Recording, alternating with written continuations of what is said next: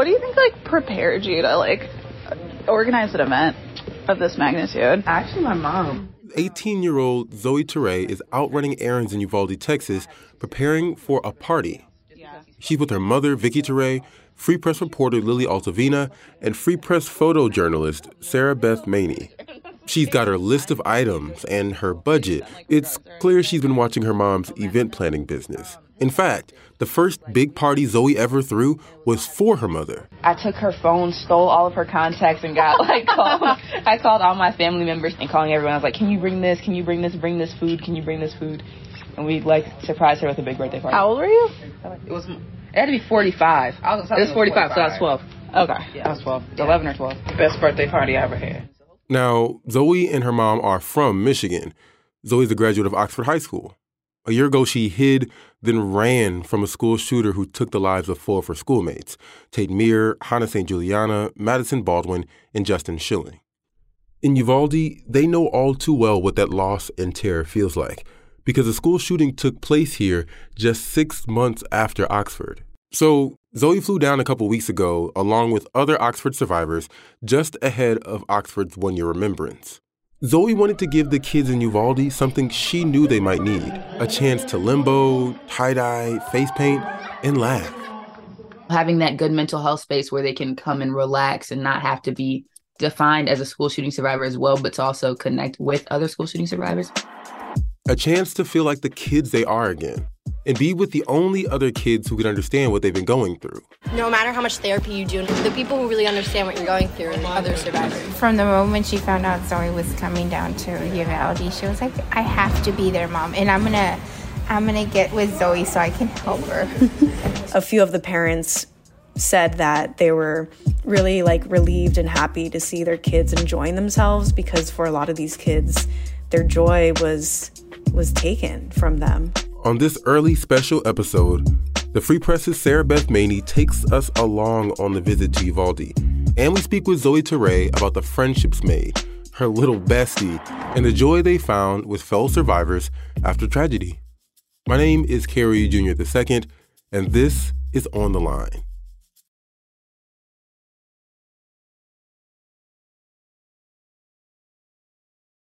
Basically, how it all got started is the first time you met me, we were talking about how kind of like the connection and community among survivors.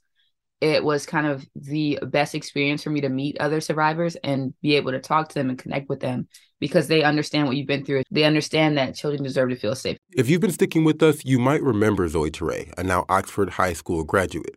After the tragic killing of 4 fellow students, she talked with us in May about what it meant to finish high school. I love creating that connection. I wanted these Rob students or Uvalde students to be able to have that connection as well. Zoe has been making big moves since we last spoke, like starting the organization SEE, which is an acronym for Survivors Embracing Each Other. And in a trip this month, she embraced the Robb Elementary School community in Uvalde, Texas, which saw 19 children and 2 teachers killed in May. So I got the idea to do a almost like play day, which is supposed to be loosely based around a field day. So we decided to go down to Uvalde. I was hoping to just connect with some of the survivors. And once I got to know Zoe and photograph her and hang out with her, she invited me to come along on her trip. That's Free Press photojournalist Sarah Beth Maney. She just graduated this past year. And after the Oxford High School tragedy, Zoe became really involved in activism. Our main goal is to create this community and make sure that we can stick together and come to each other. And so with these younger kids having that, just making sure that they can reach out to us about any and everything. Honestly, there's something in it for me too, because it helps my healing to kind of deal with these different events and these different school shooting survivors and trying to help them any way I can through what I went through. And her organization was inspired by a trip she took to Washington, D.C. with March for Our Lives, where she felt really supported and united with the other survivors that she had met. And so she wanted to continue building those types of relationships. They had also started this program called the Oxford Legacy. And their first initiative was to make 1,300 handmade blankets for students. So we put SEE together with the Oxford Legacy, and they brought their resources, and I brought my connections to Uvalde and my resources, and we put it together to have this amazing event for these kids. So tell us about the experience. You've flown to Uvalde now, and you all are driving up to the scene. What was it like driving into Uvalde? Can you tell us about what it's like going around and what your experience was when you first got there? Yeah, I had no idea what to expect. Arriving in Uvalde, I had never been to Uvalde before, and so it was really quiet. Anywhere you go in the town, you can see remnants of sort of what happened at Robb Elementary School. Like, you can see murals throughout the whole downtown area, along different streets. In their plaza area, they have a fountain that has crosses all around it with all of the victims' names. And then on all the businesses, like restaurants and antique shops, there's always something in the window that says Uvalde Strong. So I think we have to get waters for the event. We have to get juice boxes. The baby should get candy. We have to get, I think, candy. We have to get stuff for tie-dyeing for the kids. And then I think tubs for the waters and all that kind of stuff. And then plates and napkins and all this stuff for food. There's quite a bit. So you all go run some errands the night before. Now, the event takes place on Saturday? Yeah, on Saturday. There were a lot of different stations that were set up in the room. So there was a tie-dye station, there was a face painting station, and then there were games scattered throughout this auditorium type of room. And so there was things like limbo and tug of war and just literally bouncy balls flying through the room. So I had to dodge a few of them as I was taking photos. And then there was also therapy dogs that were brought by some local volunteers from, I believe, San Antonio that came down to bring their dogs. One of the students, he said it best. He was talking about how we love having these kids being able to kind of have fun with each other and all this momentous joy. I remember Zoe was really excited to meet Caitlin Gonzalez, who is one of the survivors from the Uvalde tragedy, who also really catapulted into this world of activism and being in the public eye. And Caitlin is only 10 years old and Zoe's 18. So Zoe has been in touch with her and been sort of a big sister. That's my little bestie. So I actually met her at an Austin rally, and I had heard of her before because I saw that she was kind of doing the things that I was doing. And she's one of the younger Robb survivors that's been speaking out as well. Like Zoe, Caitlin's experience has made her an advocate for school safety and gun control. She's addressed Uvalde school board members and spoken to U.S. senators in Washington, according to the Washington Post. And did we mention she's only 10 years old? And so I was like, this is amazing. I want to meet this girl so bad. And then I actually saw her at the event. We actually got introduced by John Cox from the Washington Post, and he did an article on me. And so he was doing a story on Caitlin. Then I got the chance to do this event. And so I texted her and told her I was going to be in Uvalde and that I wanted to hang out with her. She ended up coming at 10 a.m. when I was there just to help us set up. And so we had a really good time together. I feel like she's able to open up, and she feels like a connection with them. That's Gladys Gonzalez, Caitlin's mom. And from the moment she found out Zoe was coming down to Uvalde, she was like, I have to be there, Mom. And I'm gonna get with Zoe so I can help her. And then we hung out throughout the whole event. What do you like about Zoe? She's weird. Okay. What do you like about Caitlin? She's weird. No, I'm just kidding. Who's weirder? Because she's fun. You. She's weird. You're weirder. Burn. I think we definitely connected just because being school shooting survivors, first of all, and the fact that we both kind of got thrown almost into this political side of it, just because I know that everything moves so fast for me, and same with her. But the weekend of the play day, moving fast, was less about the political and more about the fun. Caitlin and Zoe chasing each other through the halls and yelling with excitement at an arcade, and working on their TikTok dances. Okay, I got it last time. I swear I got it. Okay.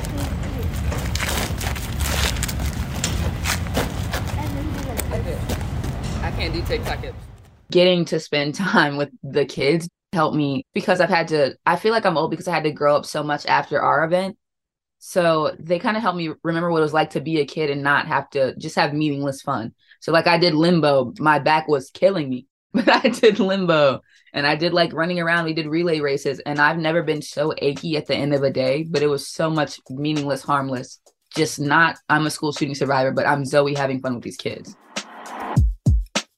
After the break, we get into the significance of the party's location, what the gathering meant for parents and kids, a fan of Zoe's, and what's next for the young organizer.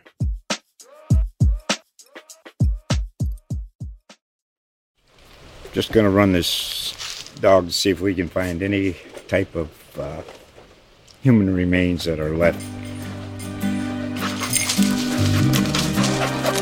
Listen to Where Secrets Go to Die, The Disappearance of Derek Hennigan. From the Detroit Free Press, a new podcast set in the woods of Michigan's Upper Peninsula. Available on Apple, Spotify, Freep.com, or wherever you get your podcasts. And we're back talking with Free Press photojournalist Sarah Beth Maney and Oxford High graduate Zoe Teray about the play day Zoe organized for survivors in Uvalde, Texas. So SB, roughly how many students from each school attended the event? I would say maybe about 10 to 15 students from Oxford. If I were to guess how many students from Uvalde, I'd say coming in and out throughout the evening, probably around 50 or so. The kids from Uvalde were probably ages anywhere from like 5 to 10 or so, I would guess. And there were some younger kids there too. We also had people come in from the Uvalde community as well, not just the school shooting survivors, to be able to have fun because the community was at a loss as well.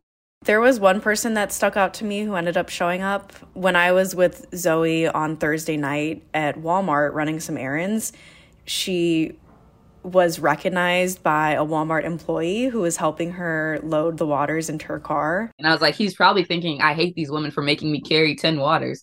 So I was like apologizing. I felt so bad. And he recognized her from a local article in a Uvalde newspaper. And she invited him to the event, and he came with his 4-year-old son. And so that was really touching because he was also really like starstruck and excited to see her because he recognized her face from the newspaper. But for the most part, the event was really, the bulk of it was the parents and the students from Robb Elementary. I saw a lot of parents standing on the edges of the room or sitting down at a table in like a far corner and just smiling while they're watching their kid have a great time. And I know a few of the parents said that they were really like relieved and happy to see their kids enjoying themselves because for a lot of these kids, their joy was taken from them. So as a photographer, you're paying close attention to these interactions during the event.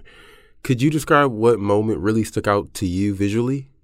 I didn't know what to expect. I didn't know if it was going to be emotional for the kids, especially because at the Civic Center, that was where the parents waited to be reunited with their children. But I was really surprised to see that children were just having like the best time. We also don't want them to repress the fact that this event happened and to kind of address it head on just so that they can get through the pain and get to a better place.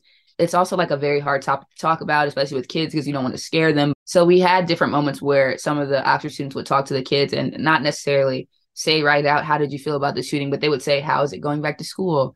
Like I talked to one of the students and I asked her, how is it going back to school? How do you feel? And then when the therapy dogs came in, I was able to get Therapy Animals of San Antonio to do a appearance. But I was asking her, at school, do you guys have therapy dogs still? And how do those therapy dogs help you while you're at school, while not getting too much into the topic, but also addressing some of it so that they don't necessarily repress all of it and then go through life holding on to that trauma. Did it seem like they were going to keep in touch? Yeah, absolutely. It seems like they're really wanting to maintain the relationships that they built during, even though it was just a few hours, because a lot of these kids said, like, not many people understand what they've been through. I always get scared that my friends think I'm oversensitive when I'm like in loud places or things like that. Or like when you have flashbacks or when you hear fireworks. Yeah. Right. And so it's really good having people who understand what it's like, if that makes sense. So.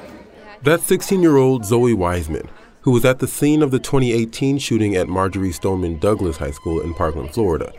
She also visited Uvalde. I mean, it's just hard to find people like that are similar to you because I mean, Oxford, like, we haven't had a school shooting around that area at all or in a very long time. And that's 17-year-old Josie Stoffen, a senior at Oxford High School. You know, I don't go around like, I was in a school shooting. Anyone here from blah, blah, blah? You know, so it's like this space has allowed us to, like, get together. Because, I haven't really talked in person with someone else that's been through it. Well, I don't go to school in my town anymore, so no one at my school understands. But then I have all these friends who understand what I'm going through. Right. And so it makes me feel better, right? Yeah. I mean, it's also like, no matter how much therapy you do, no matter how much whatever you do, the people who really understand what you're going through are the other survivors. Zoe created this sort of like pen pal thing where the young kids were able to put their names in a box and she's gonna match them up with like mentors or big brothers or big sisters so they can keep in touch. And so we're coming up on the 1 year since the shooting at Oxford. How are you approaching the 1 year? What are your thoughts about it? I haven't had many thoughts about it, except for I just know that I know our community will come back together again, just how we did last year. So I think just making sure that I spend all that time healing and getting with friends and going back to Oxford. I'm excited to go back and see the class of 2022 again, because we all had to go off to different colleges and we all kind of separated after such a traumatic event that brought us closer. So honestly, I'm very excited to see everyone again and just kind of come back together as a community for that period of time. What are your plans now after graduation? Are there other plans for your organization? We want to do kind of like pop-up events where we go where a community's been hurting after such a tragic event and come in and just make a really fun day for these survivors and the community as well. So I know that we would definitely have to tweak it for like older school shooting survivors. So even like with the University of Virginia that just happened, as soon as I heard about that, I was like, I want to go put my next efforts there. Or with the school shooting that happened in Missouri not too long ago, I want to put my efforts there. So having these events, but just tweaking them to make sure we have games for older students. There's plans for me separately. My organization, we are working on making it a 501c3 for sure. We have a website now, which is awesome. And then just personal, I'm going to college at North Carolina A&T. I know we talked about that. So I'm super excited about that. But that's also a big thing that's happening because I leave Michigan January 1st. Well, congratulations on that. Shout outs to the HBCU family. Welcome to the family. And then do you know what you want to study?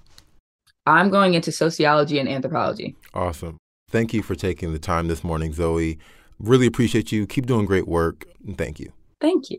Is there anything else you'd like to share or anything I may have missed? Not that I can think of, except that was just probably one of the most amazing events I've ever been to. It's filled with so much love and light. So I can't wait to do the next one. And what do you want people to know about this? Just to remember that they are still kids who can have fun and who can run around and play limbo and jump on people's backs and hit people with bouncy balls and just have all this fun. And that they don't have to lose their childlike innocence just yet, even though this event had to kind of force them to grow up. It shouldn't have to. Shout out to these survivors, man, for being able to put something like this together. That's remarkable. Yeah, they're amazing. Well, Sarah Beth, thank you so much for taking the time to talk with us. Thank you. Thanks for having me. Additional thank you to Free Press reporter Lily Altavina, who worked on this story and contributed some of the audio you hear in this episode, which was produced by me, Darcy Moran, and Robin Chan. I'm Jeanette Delgado, and Marianne Struman are our executive producers, and Peter Bhatia is our editor. The music for the show is called Fort Trumbull and was produced by DJ Lost Boy. Thanks for listening. And if you like the show, leave a rating and subscribe. It really makes a difference. Share it with your friends and family. Now, we won't have an episode coming up this Friday because this is this week's episode. So we'll see you all the way till next Friday. See you then.